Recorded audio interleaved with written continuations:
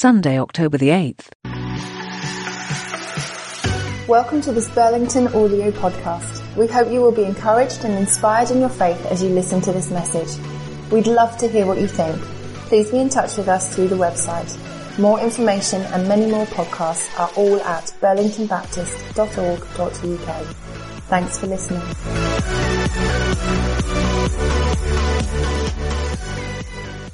We are on episode 3, week 3 of Living Out of the Depths. Stop splashing in the shallows. When someone brings a depth of themselves, a depth of love, a depth of authenticity, vulnerability, a depth of the presence of God, that moment is changed. It is a gift to that moment. We want to be with those kind of people because we know the way that it touches us, impacts us, and changes us. I trust we want to be those kinds of people to others. Those that live out of the depths. A place of courage and vulnerability. A place where the true self of us and God is on display, touchable, reachable, and knowable, because in those moments we become a gift to the people around us. And so this series is about how can we learn to live out of the depths?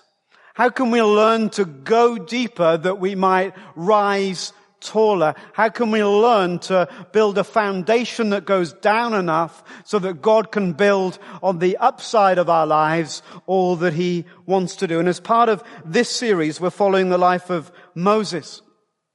And we saw in week 1 how we need to recognize that all of us carry that capacity to go deep. Can you remember what Moses' mum said about Moses? On one level, it says he was an ordinary child, and then in the other kind of cadence, it says that he was extraordinary, depending on what translation you use. He was a fine child. There was something ordinary about him, just another baby with hands and feet and all the rest of it, crying and googling. And yet, there was something incredible about this baby, in the same way that there's something incredible about you and me. We are fearfully and wonderfully made.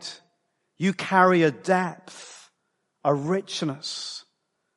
And then we were confronted like an oncoming train about the reality that Moses was confronted with and is true for our own lives. The sobering reality that so often what lies in our depths is pretty ugly. At least it was for Moses. And if we listen carefully to the words of Jesus, He says of your life and mine, this is Jesus, I think you're great, but Jesus says in your depths, there's some stuff that's pretty ugly, that's not quite right. And we saw last time how Moses, perhaps for the first time, lived out of the depths of his life. For the first time, his actions matched his feelings. And that's where the power is. That's where something altogether different is unlocked when our actions match our feelings. It's where resilience comes from in the positive sense. But here, for the first time in his life, Moses let all that was in come pouring out and he killed someone. He killed someone.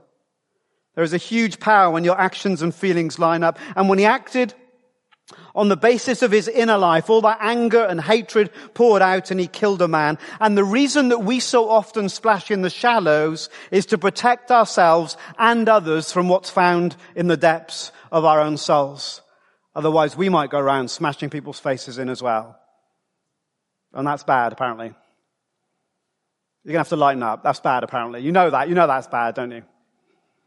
Moses had to deal with his inner world, and so do we. Today's question is this: how did Moses deal with his inner world? How do we deal with ours? How did Moses deal with his depths? It's a great question. Anyone interested in the answer? Anyone willing to pretend that they might be interested in the answer? Thank you.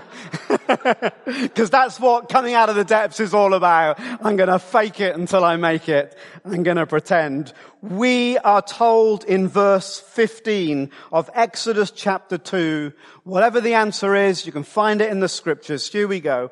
But Moses fled from Pharaoh and went to live in Midian, where he sat down by a well. There it is. That's how that's how Moses dealt with his depths. Number one, he fled. He fled, but one day he would return.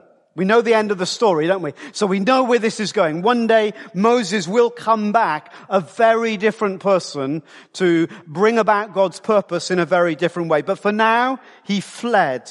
He took time out. He removed himself from that situation where his actions and his thoughts were all out of control, where he was making a mess of things. He left, he went away to go, and sometimes that's what we need to do. We need to flee from all of the mess that's making up our lives. We will return for sure, but there are times to flee. There are times to retreat in order to return. If you're making notes, write that down because it's brilliant. There are times to retreat in order to return. Who was the master of retreating and returning?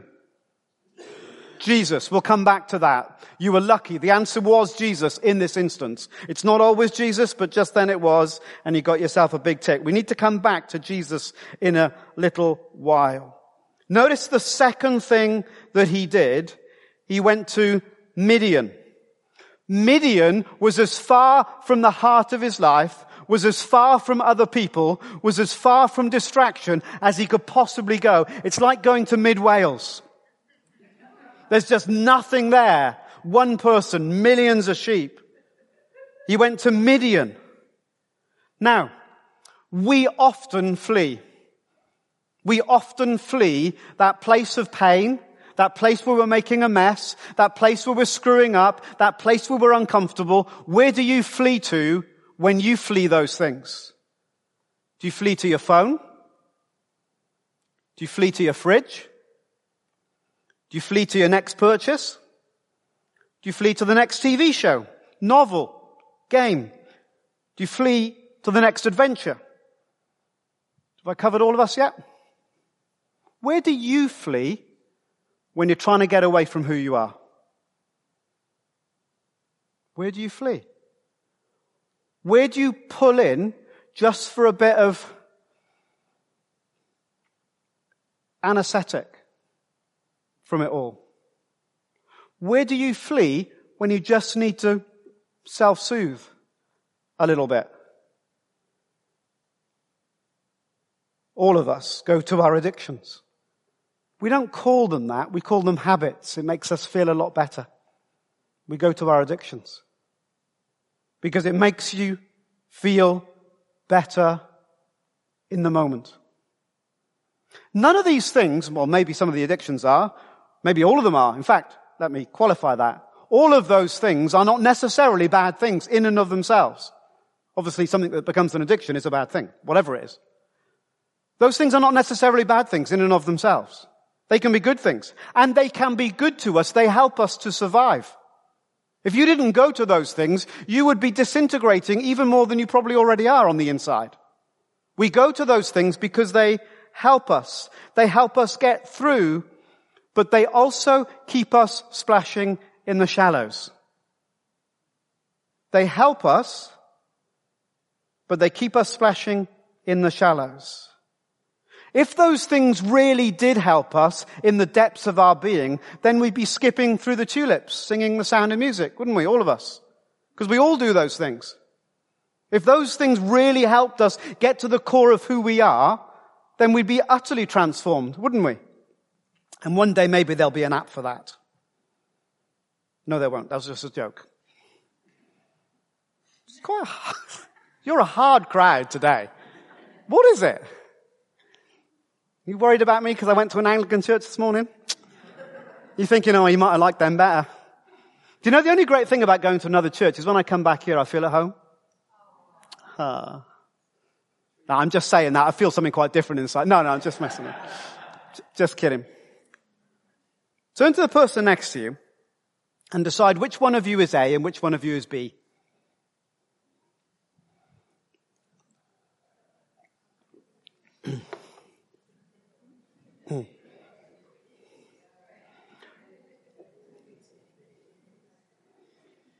If you are B, okay, not A, the A's were all, I'll go first, I'll take control of this.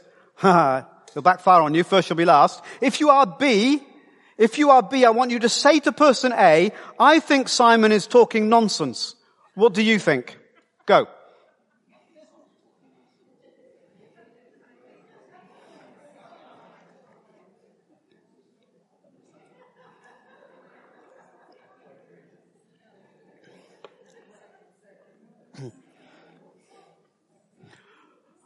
Okay. Moses fled. He went to Midian. We often go somewhere else. How would you describe Midian? Like Mid Wales, with lots of sheep. Moses went to a place where there was virtually nothing. The Bible uses a word for that. The word is solitude. Moses fled and went into solitude in Midian. And then look at the third thing. I love the Bible. It's just so cool. What did he do next? He stopped at a well. Isn't that brilliant? Now, whenever the Bible communicates stuff to us, it works on multiple levels, doesn't it? We know that. Especially in the Old Testament, written in Hebrew, way more nuanced and subtle than our English translations are. So we will immediately think, well, it's obvious that he sat down by a well because he wanted a drink. It was in effect, there's nothing all around, so I'll stop at the Starbucks. That's what, it's at a physical level, it just seems totally obvious. However, this verse is covering multiple years of someone's life. He sat down at a well. Really? It's a bit like saying, what did you do in the 80s? Oh, I ate beans on toast. It makes no sense in terms of a physical thing. What does it mean that in this period of solitude, Moses sat down at a well? What do you know about wells in the Bible? Remember, there's always a nod and a wink all over the place. What do you know about wells? Ooh. Yeah, Jesus, the woman at the well. Now there's a thought. Have you ever wondered why Jesus stopped at a well on his way through Samaria? And whether the well was significant? What is it? Why is the well even part of the story? The well, water in the ancient East, and to a certain extent across cultures today, the well is symbolic of the depths of our being. When it says that Moses sat down at a well, fast forward a minute, pause that, fast forward, Jesus meets a woman at the well, and what does he do? He reaches into the depths of her soul. You with me? I'll tell you what's going on, where you need to worship. More than that, I'll tell you about all that's going on the inside, those unresolved relationships, those pains, the fact that you've tried to meet your deepest need with one man after another, and the man you're with now, you can't even bother committing with him because you know it's not working, but you don't know what else to do because you're trying to deal with what's in your heart. And Jesus said, didn't he, that the spiritual person will have what? They'll have streams of living water from where? From deep within. There'll be a well springing up. Another Bible verse, to eternal life. Jesus said that he was the water of life. And then here at the beginning in Exodus, it says Moses sat down by a well. And most people go, oh, he was thirsty. But you and I were cleverer than that. We go, well, I know. Moses sat down with the depths of his soul. Oh, now we're thinking. Wasn't about a drink for his body, but it was a thirst in his soul. In settling down, he begins to get in touch with the honesty of what's lurking beneath his heart. That question that we asked ourselves last time, he must have been barely burying this person in the sand going, where on earth did that come from? But we know where it came from. But Moses was going to need to discover himself where it came from.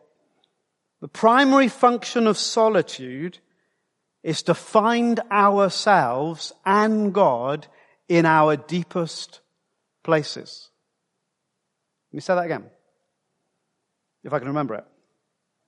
The primary function of solitude is to find ourselves and God in our deepest places. The longer we have lost ourselves, the longer it takes to find our way home. Solitude is God's gift to deal with our depths. Solitude is God's gift to deal with our depths. He fled, he left, he went into solitude, and he sat down by a well. There's a huge difference between going to a solitary place and embracing solitude. We'll look at all of that next week. For now, he fled and he stopped by this well.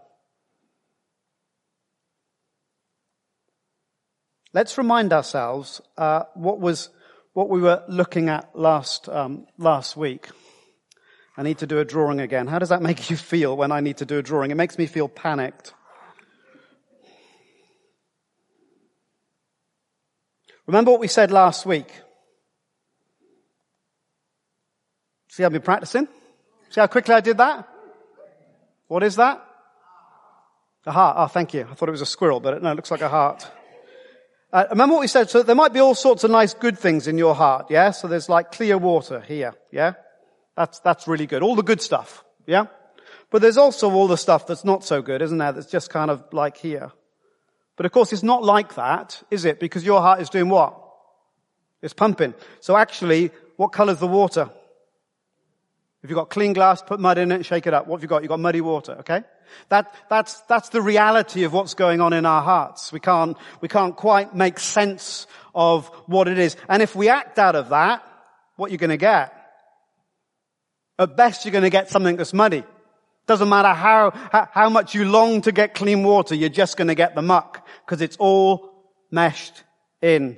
I remember last time we talked about, and we'll come back to this, we tell ourselves a story with our left brain in order to stop our right brains, our feeling part of us, have permission to express itself. So we get ourselves in a muddle, yeah? Last week, all got all that?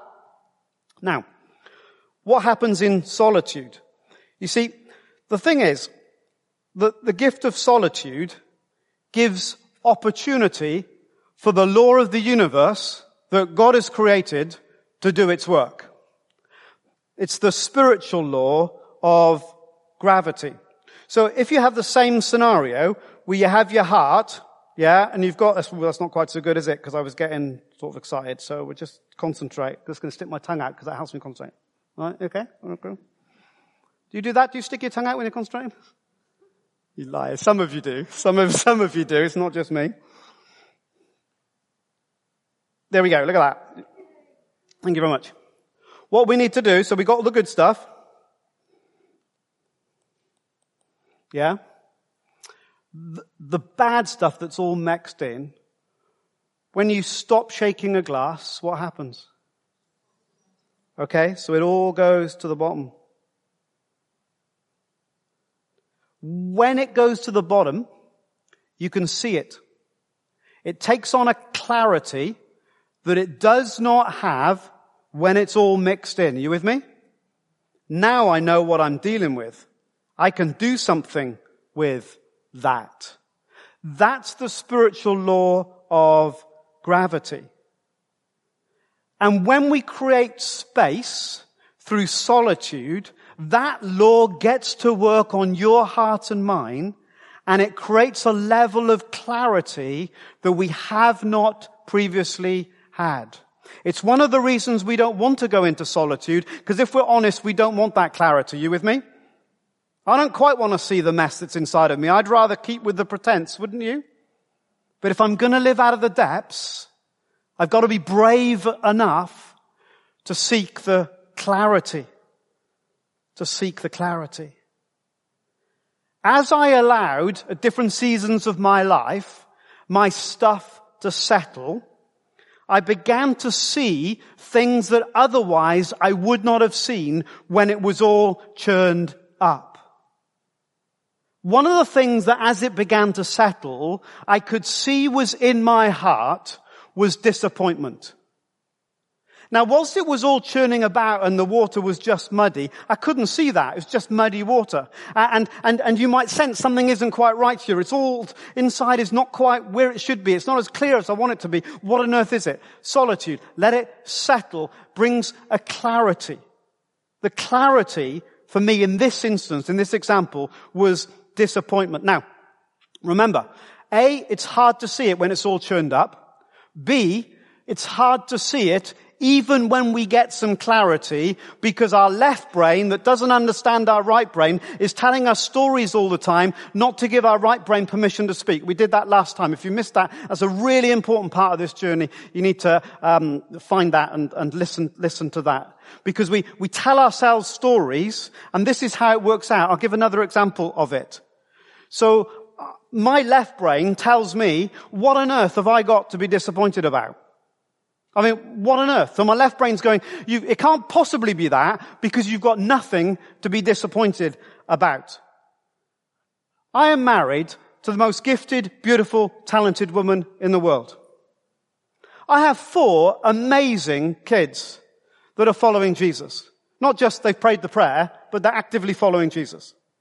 We got 2 grandchildren, one on the inside, one on the outside, that are just the most intelligent, amazing, creative, beautiful, utterly remarkable human beings that have ever lived on this planet, until maybe we get a couple of more grandkids and then we'll have to readjust that assessment. But until now, that's exactly the truth.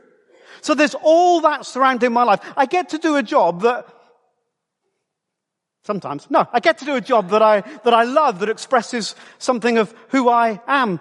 Simon, you can't possibly, whatever's going on in your heart, it can't possibly be disappointment. Can you see? So my mind is telling me a story. I can't possibly be disappointed. And I'm not disappointed about any of those things. In fact, I'm utterly amazed by all of those things. Because as a teenager, when I was all struggling with my identity and my facial disfigurement and all of that stuff, I thought, I'll never even be married, let alone have kids and grandkids. Who'd want to marry me? Sorry, love. Someone comes along, picks up the basket case. Grateful. So how can I be possibly disappointed?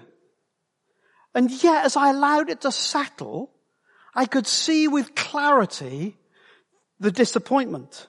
I could begin to see where it came from. So what was I disappointed about? Well, I'm not going to tell you. That's my stuff. But what you need to know is I do tell some people. That's really important, isn't it? That's boundaries and accountability. Okay? I know what that is, and I do tell some people. But that's me. And you'll be exactly the same. There'll be the stuff that your heart is crying about, and you can't see what it is because it's all churned up, and even when you begin to get some clarity on it, you'll want to put your left brain story on it to stop it speaking, because your left brain can't stand what it doesn't understand, and thinking mind doesn't understand feelings, does it? You know that, especially if you're living with a thinker. You know, those incredible, intelligent people that have got as much common sense as a block of wood.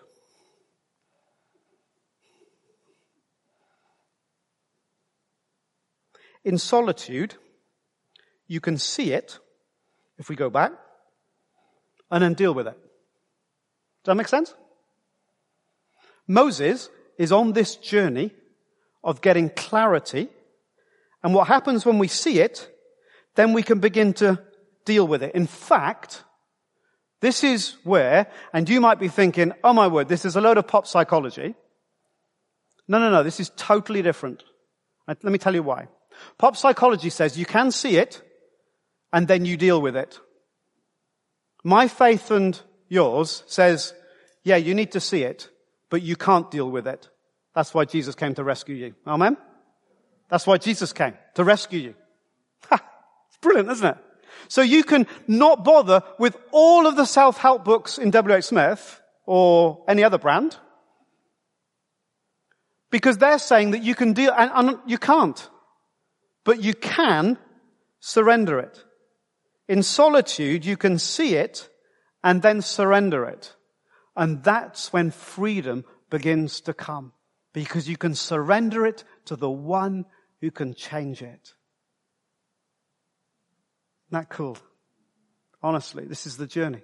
This is when the transformation, the discipleship journey, it's all this, seeing it and surrendering. Let Jesus do his work, because you can't fix it. When you see it, you've got to get out of the way and let Jesus in. And sometimes we get stuck because we see some stuff and we try to deal with it ourselves, and you strive and you're disappointed and you're exhausted because you're trying to deal with it. What's all this got to do with Moses? Exodus chapter 2. Look at verse 22 with me. Exodus chapter 2, verse 22. When Moses has a son, it becomes for him an opportunity to name something. It's a big life moment, isn't it? And he's reflecting on the journey that he's been on, and he's able in that moment to really take hold of something that he hadn't taken hold of perhaps before, or at least to name his struggle. Here we go. Zipporah gave birth to a son, and Moses named him Gershom, saying, I have become a foreigner in a foreign land. Finally, remember, this is not just a day or a week, this is months, years of a journey, okay, of dealing with his sitting down by the well. He's not just doing that for 10 minutes to get a drink. That's the metaphor, by the well, dealing with his depths, allowing God to meet him in the deep places. He goes, do you know what? I can name my greatest pain. I can see it. I can see that everything that I was feeling, that everything that screwed me up as a kid, all that abandonment in the bulrushes, all that complexity of living in an Egyptian palace when my own people were in slavery, all that longing to be with my mum when I had to be with her, who was she to look after me, all that anger and resentment and stuff, this is who I was. No wonder I woke up one day and I smashed someone's face in and then I killed them. No wonder. Moses names his greatest pain. After he'd been in the wilderness, the place of solitude for a long time, he's able to see it, to name it. And for Moses, freedom is coming. It's ironic, isn't it, that Moses is the greatest freedom leader of the Old Testament. But before he could lead anybody to freedom, he needed to find that freedom for himself. And that's what he's doing here in Midian, almost as God-forsaken as mid-Wales. The spiritual law of gravity did its work, and a clarity emerged. So let's go back to our core idea. We're coming into land, you'll be pleased to know. Which means absolutely nothing. It's just what we say, but we're not sure what to say next. Solitude is God's gift to deal with our depths. A biblical pattern. Do you see it? Do you see it? We've been nodding and winked to it a little bit already. Do you see it? Abraham, what did Abraham do for years?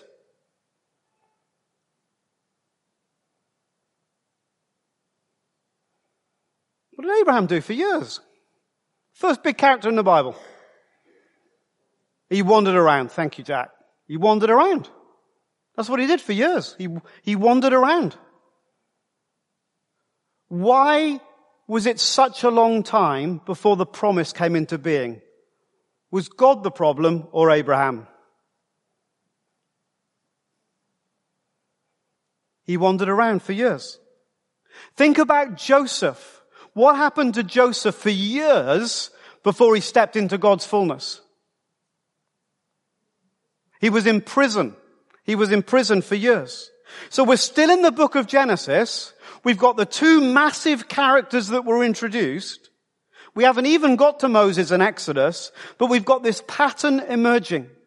That out of solitude, out of wilderness, out of fleeing, out of going away, out of getting out of the picture, getting out of the way just with yourself and God, comes the opportunity of return. Retreat, return. That same picture that we were talking about earlier on. And then you get this here in Exodus. What's going to happen to, well, what's God doing with Moses? God's getting him out of the way for a long time so that he can sit down by a well and he can deal with his inner stuff. What about the man named after God's own heart? What was his name in the Bible? David. What did he spend most of his early life doing? So he was in mid-Wales, wasn't he, with all the sheep? Just on his own. With his sling, sitting around, worshipping, getting in touch with his soul. What would he say? He'd say things like, why so downcast, O my soul? Why am I in such a... He's getting in touch with his inner being. Can you see that? Psalm 103. Is it Psalm 103? I think it is. But you know the one. When he's kind of like speaking to, he's saying, oh, if I allow my inner being to speak, it's all messed up and it's hurting and it's, what's going on here? When God's this great God and he does a load of left brain stuff because his right brain can't match it. He's going, I'm in a stew here and I don't understand why. I've got all these feelings and I'm trying to work them out. Well, why? Because he's giving himself space and solitude to be with God. Name a really big character in the New Testament. Paul. Great. Good shout. Paul. What did he do after he was converted? He went away somewhere. Any advance on somewhere? He had his own version of fleeing, his own version of retreating.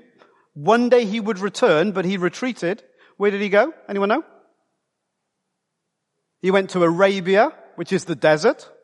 The Solitude place. How long did he go there for? He went there for 3 years and he was super religious. Religion can really screw you up. Took him 3 years to untangle all that mess that had happened in his life. All that religious ritual stuff. He met Jesus, was totally changed, knew the Bible inside out. He had so much head knowledge, his head was bursting. He was like a tadpole with a massive head and just a little body. And then he had to go away to get it all sorted out because he was a mess. The highest religious person in the whatever. Religion can mess you up. So can you see the pattern? The retreating and the returning. Now, those examples, most of them have the luxury of getting their inside sorted out before they'd really made a mess of it, at least in Christian terms. Thinking of Paul as a new beginning. But so they got the insides sorted. Not everybody had that opportunity. Think of someone who was leading well but hadn't got their insides sorted out in the Bible. Who would you go for? Peter is a great example. So he's beginning to lead, and he's trying to lead the other disciples, and he gets around a fire pit, and a slave girl says, you were with him, and what does he do? He acts right out of the shallows, because he hasn't dealt with his inner world. So do you know what Peter does before he meets Jesus on the beach and has that encounter with God? Before you have an encounter with God, you have to have an encounter with yourself. So what did Peter do? He went fishing. He went fishing. Now, what do you do when you go fishing?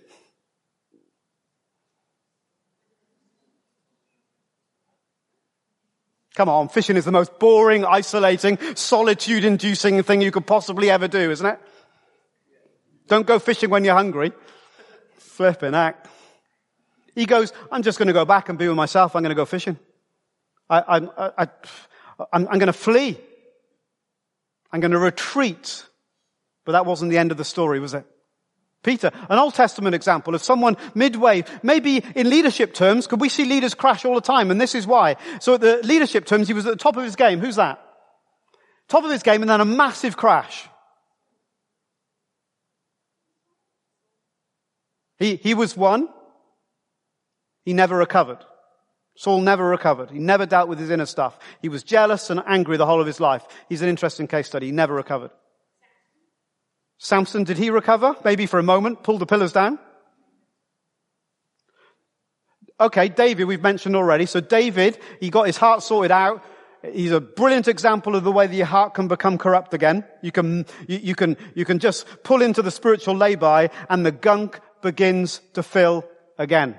David, brilliant example of that. Person I was thinking of was Elijah. top of his game. The prophets of Baal, hundreds of them. He's so full of faith, he makes fun of them, all that stuff, calls down fire. He has this amazing revival in the nation. And then he sits down at the end of it and goes, do you know what? I'm dead. I'm useless. I'm rubbish. No one loves me. God, you've abandoned me. I'd just like to die. Just like that. Total crash. Because his inner world was still screwed. He wasn't living out of the depths, but living out of the shallows. And so again and again, you get this rhythm. You got the idea. Let me just show you one last thing, and then properly we're done. Yeah, it feels important just for a minute. You okay? If you just want to go, that's really cool. I won't be offended. But I just got 5 minutes. Open your Bibles to Mark chapter 1. This is super important. And people don't see it. No one talks about it. It's another one of those ways. Exodus chapter 2, no one talks about it, at least not in the way that I've been. And you might say there's a reason for that. Mark chapter 1. Halfway down, you can see we pick up the story about Jesus, yeah? Jesus begins his ministry, he gets baptized, and where does he go straight away? He goes straight away, the first place he goes to, the first thing he does is to go into the desert, place of solitude. The Bible uses the Greek word eremos, E-R-E-M-O-S. That's not clever, you just Google it, okay? Just Google it. There's nothing smart about that, but that's the word that's used in the Greek, okay? The wilderness. In fact, the actual most literal way to translate it is the solitary place. He went into a place of solitude. Even Jesus had to deal with the potential pressures that were lurking in the depths of his soul. I'm not saying he was sinful in any way and he needed to resolve that, but he needed to get his identity straight. He needed to understand what his human vulnerabilities were. Even Jesus needed to go, and he went into the desert for how many days? 40 days. Then what happens next? He has a full day of action. Day 1. Mark chapter 1. Yeah, can you read that there? He has an absolute blast. He's casting out demons, healing people, preaching away, calling disciples. He's having an absolute ball. It's going absolutely mad. And he has a fabulous day and he works great late into the evening. He's had a fabulous first day. All good? See that in the Bible? That's all there. Okay? Now, if you'd had a fabulous day, your first day was totally fabulous, what would you want to do the next day? Oh, I like where Katie's going. So yeah, I'd like to have a lie-in the next day because I worked jolly hard. It was really successful. So Katie's version is to stay in bed and eat chocolate. I might like to just have a lazy morning, go out for brunch because it was all going swimmingly well. We've pushed the kingdom of darkness back a little bit. Let's take a chill. Or some of us are more activists than that. We'd want to get up early and get on with the task. We had a great day today. What if we have an even better day tomorrow? Let's go. What does it say Jesus did the next day?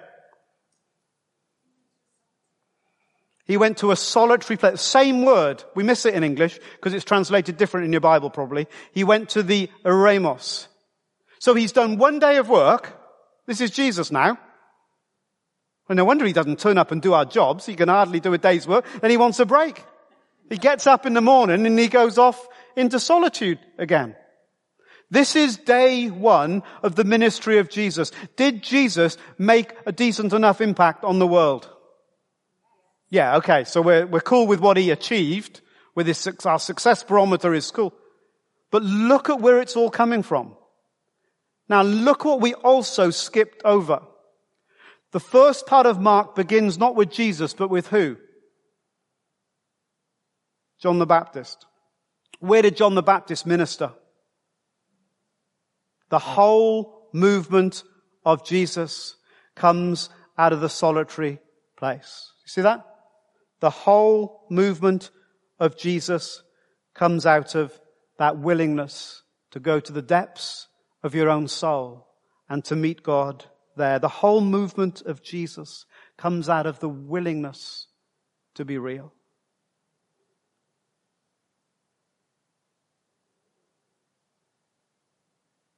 We avoid the wilderness the whole time because we're happy to splash in the shallows.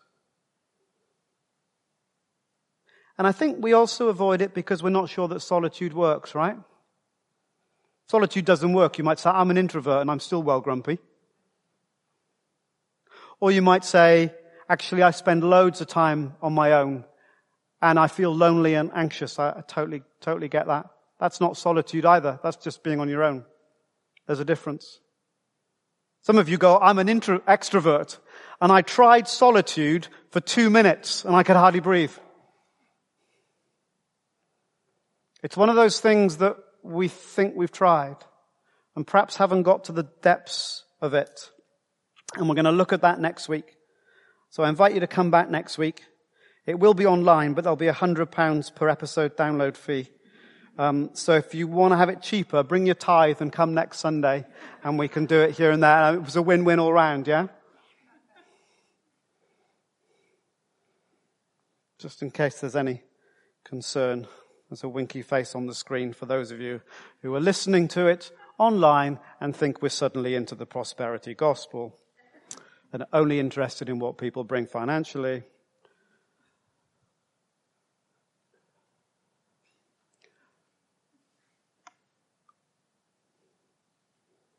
I'll ask you to do something this week. It's high bar. You'll think it's easy, but it's high bar.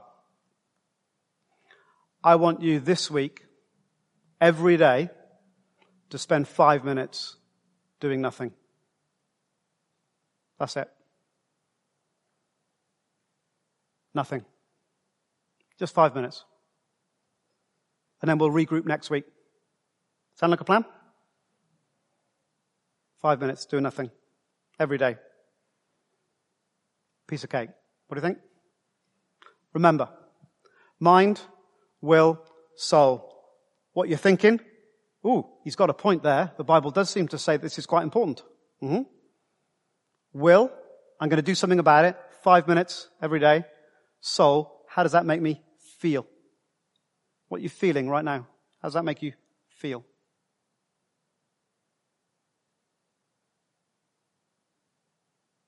Jack, come and help us sing as we bring our thoughts together. How does it make you feel? Jesus, I'm inviting you to help us. Because honestly, I'd rather play in the shallows than go to the depths sometimes. It's more familiar. It's easier. I can quickly make myself feel comfortable by fleeing to certain things. I can anesthetize myself just for a moment from the things that trouble me. And then I go back to them like a dog returning to its vomit. Because I'm only in the shallows. And then I want to go deeper. But I'm scared about going deeper. I'm scared about what's inside of me that's all messed up that I can't quite see yet. I know it's not quite right. I want your help to see it, to surrender it. Thank you for Moses. Thank you that freedom's coming as we see and surrender. Thank you for the beautiful journey of this man who was in such a mess internally that he made such a mess externally. And he's the guy that you used to do something remarkable. There's hope for me. Thank you, Jesus. Thank you, Jesus. And as I think about that metaphor of the well, think about what I need as I dig into the depths of my soul, as I go deep into myself. Actually, I know that I thirst. And I know that I need a drink. And so I come to the spring of living water. I come to Jesus, the water, the river of life. And I choose to drink there. I choose to stop at the well. That the real me might meet with the real you. And I might drink and be satisfied.